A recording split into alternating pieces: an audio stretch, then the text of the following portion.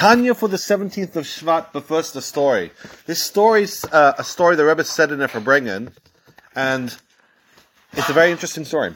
The Erev Pesach, the custom is that people make a Siyum, and a Siyum is finishing off a Gemara, and at the end of finishing the Gemara, the person explains the very end. Usually it's a little bit complex. If the person gets involved, he can be giving a very academic speech, and at the end, people firstborns that were supposed to have fasted the day before Pesach, they're now able to eat because they're joining in from the celebration of connected to Torah. There was a person who was giving a siyum, and he sat down with the Gemara Erev Pesach, I guess many years ago, and the Rebbe says that a friend was there, and the friend was watching, and then suddenly, right before the man started, one of the fathers brought a tiny little baby to the siyum to listen to the end of the Masechta, and the friend asked this man, this newcomer who was holding a child, he asked him, "Why are you bringing such a young child?" And he said, "My young child is a firstborn, I want him to hear the siyum." So he said, but he doesn't understand what he's listening to. He's going to listen to the seer, but the words, he's a tiny baby. It's not going through. So the father said, I don't understand either, and I don't understand, and I still come. Of course, I should bring my young little baby to hear as well. The Tanya now is talking about the Chachma. And we had a question. I'm just going to go back a bunch of chapters just to give a touch of context, even though I don't want to go too much at length at the discussion, because we want to focus on the daily Tanya. But we explained the pasuk that the entire Tanya is predicated upon Kikarev Elecha Hadav Ma'id B'Fecha Vav Chalas, and we explained it perfectly. We crossed all the T's, dotted all the I's. It's all perfect. The only problem that we had was the word Ma'id. That is very easy. The pasuk implies that it's easy to do Torah and mitzvahs. It's easy to love and fear Hashem, and it's not just easy, but his operative word is very easy. And that was a word that was a trigger for the Alter Rebbe. The Alter Rebbe said, "Well, you know what? Everything I explained now about why, firing up your mind in order to create a love and a fear in your heart. If you want to be honest, it's not very easy. Easy maybe, but very easy. It's not." And because of this, the Alter Rebbe then gave a massive explanation explaining how a person can make it very easy to have love and fear of God, and how to basically serve God properly and fully, but in a very easy format. And in order to explain that, the Alter Rebbe took a sidetrack, explaining the unity of God and explaining what happens when we go against God. And the summary is that a tiny little infraction, and that's what we're going to explain today, and we can explain tomorrow as well, moving forward, but a tiny little infraction in any form of sin, or a person wanting to motivate himself to do good, that's equal to bowing down to an idol. And just as a person has this little voice inside of them, a chachma, the let's call it the blueprint, the microchip of the soul, the chachma that powers it all up, that won't let a person bow down to an idol. If a person's truthful, a little bit of thinking, a person should realize, you know what? Me eating this pig sandwich is me disconnecting from God. And just as I won't let myself disconnect from God to bow down to an idol, I shouldn't do that in order to have a pig sandwich. And that's any sin in all directions. The smallest sin and the most massive sin, it doesn't matter. All of it is an infraction against God. And this is what it's written in the pasuk. It says that this thing is very near to you. Remember, as I said in the explanation, the word very is what the Alter Rebbe is really trying to explain right now. A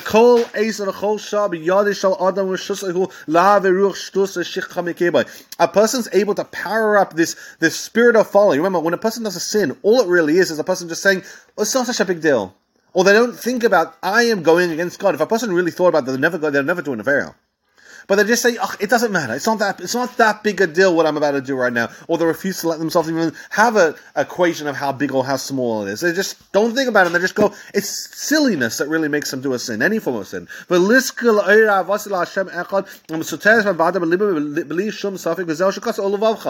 the person, that silliness is what makes the person forget God, the oneness and unity of God that's inside of his heart continuously. So you have a part of God that's inside of you that always loves God, and like a flame always wants to connect to God, and bursting upwards continuously. But the silliness gets in the way. And that's what it means in your heart. And it's not just love, but inside of the love is included a fear. What does that mean? And the Alter says it's rather straightforward. Which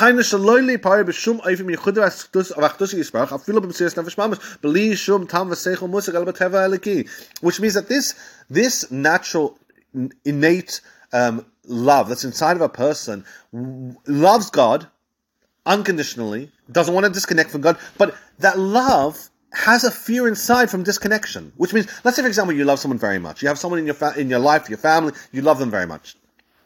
Your love towards that person will also contain a fear. The fear of losing them, the fear of disappointing them, the fear of upsetting them, the fear of being disconnected from them. So, though it's a love, yes, understanding that it includes a fear is quite understandable. It's not such a big leap of the imagination, because love contains so much fear.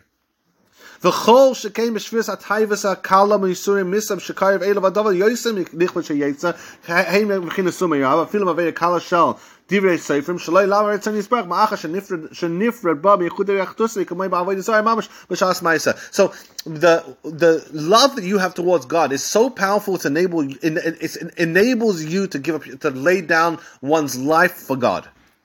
To do a tiny little, let's call it keeping away from evil in order to, to stop yourself from doing a tiny little sin, well, that's a lot less of a deal than laying down your life. Now, if a person's cognizant of that, when they're actually about to do a sin, they're like, hold up, I would lay down my life, but you know what? I'm not being asked to do that right now. But this sin I'm about to do is tantamount, it's equal to idol worship. It's just a micro version of idol worship. I can't stop myself. I would be willing to take a bullet, but I can't stop myself from eating the sandwich that I should be eating. And now the Alter Rebbe is going to say, even when it comes to idol worship, a person could rationalize. He could say, wait a second, I could just do a little bowing down to this idol. Afterwards, I could go to the shul, cry and scream and daven to Hashem, and Hashem will forgive me. So when a person lays down their life for God in the case of idol worship, really, he should be thinking calculatedly, well, technically speaking, I could do tshuva. So, let me just do a little bowing down and, a little whatever other form of avodah zarah they want me to do. And once that's all done, fantastic. I could just go about my day. Of course, throwing a little tshuva in. Now, a lot of us can say in brackets, you might think, oh, you can't do tshuva in that particular case. But the truth is, you really can. And this is a bracket. So don't get sidetracked. Don't get sidetracked by the brackets. I'm going to read them rather quickly. The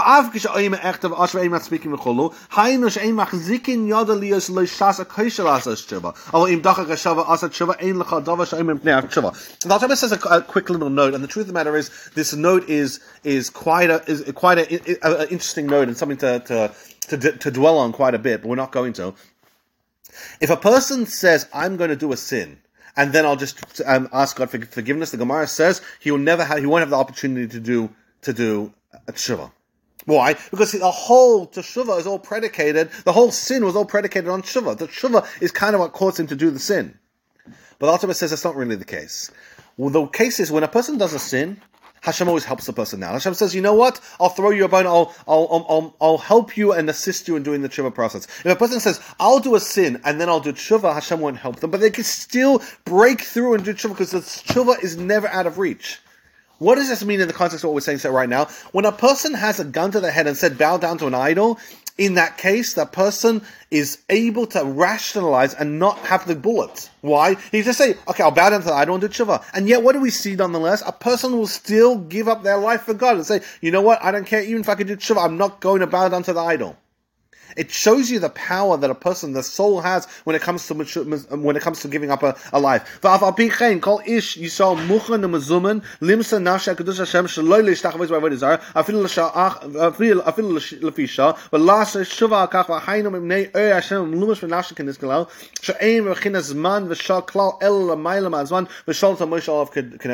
even though a person, in the case of giving up one's life, a person has some rationale. So he could start to wiggle his way out and say, you know what, let me just do a quick bowing and then I'll go and ask Hashem for forgiveness, and it will work. He'll actually get forgiveness. In spite of that, the chachma in a person's soul, the power, that microchip in the person's soul, that fire that wants to connect to God, won't let him do that. It won't let him rationalize. And you see, millions of Jews throughout history, in spite of the fact that they knew they could do tshuva, refused to bow down to an idol and were willing to lay down their life so long as they didn't have to bow down to an idol. That power is so powerful. That drive inside of us is so powerful. And all we need to do, really, says the Alter Rebbe, is weaponize it and utilize it in our day-to-day life. Just imagine, and it's not an imagination, it's the reality, that a particular sin will get in the way of godliness, just like an idol will. Fantastic, that's it. Now you're not sinning. That's all the Alter Rebbe said. And in that case, no deep, powerful meditations are needed. Just a quick realization, and straight away you realize just how massive a sin is. You'll stop sinning. And that's why the pasuk, Kikari v'lecha davar ma'od, why is it really easy to have love and fear? Because it just takes a second of concentration. A second of concentration, bang, you can get yourself in the zone, and you can stop sinning, and you can start doing positive things, as we're going to mention in tomorrow's Tanya. Thank you so much for joining the Tanya. Tanya's Elohim, Nisha Shashanah Mayach, and Mishal, and Nitzal, Konskaz Zavit, Yosef, Shum, Doniel, Kabinil, Fush, Never, Rabbi, Nechamesh, Sia, Step, Raman, Shabbos, Rakel, Chai, Mishka, Bachat, Very Level, Tifil, Liba, I'll do it some later, and everyone else in you for Shlem. Have a wonderful and very successful day, and thank you so much for joining.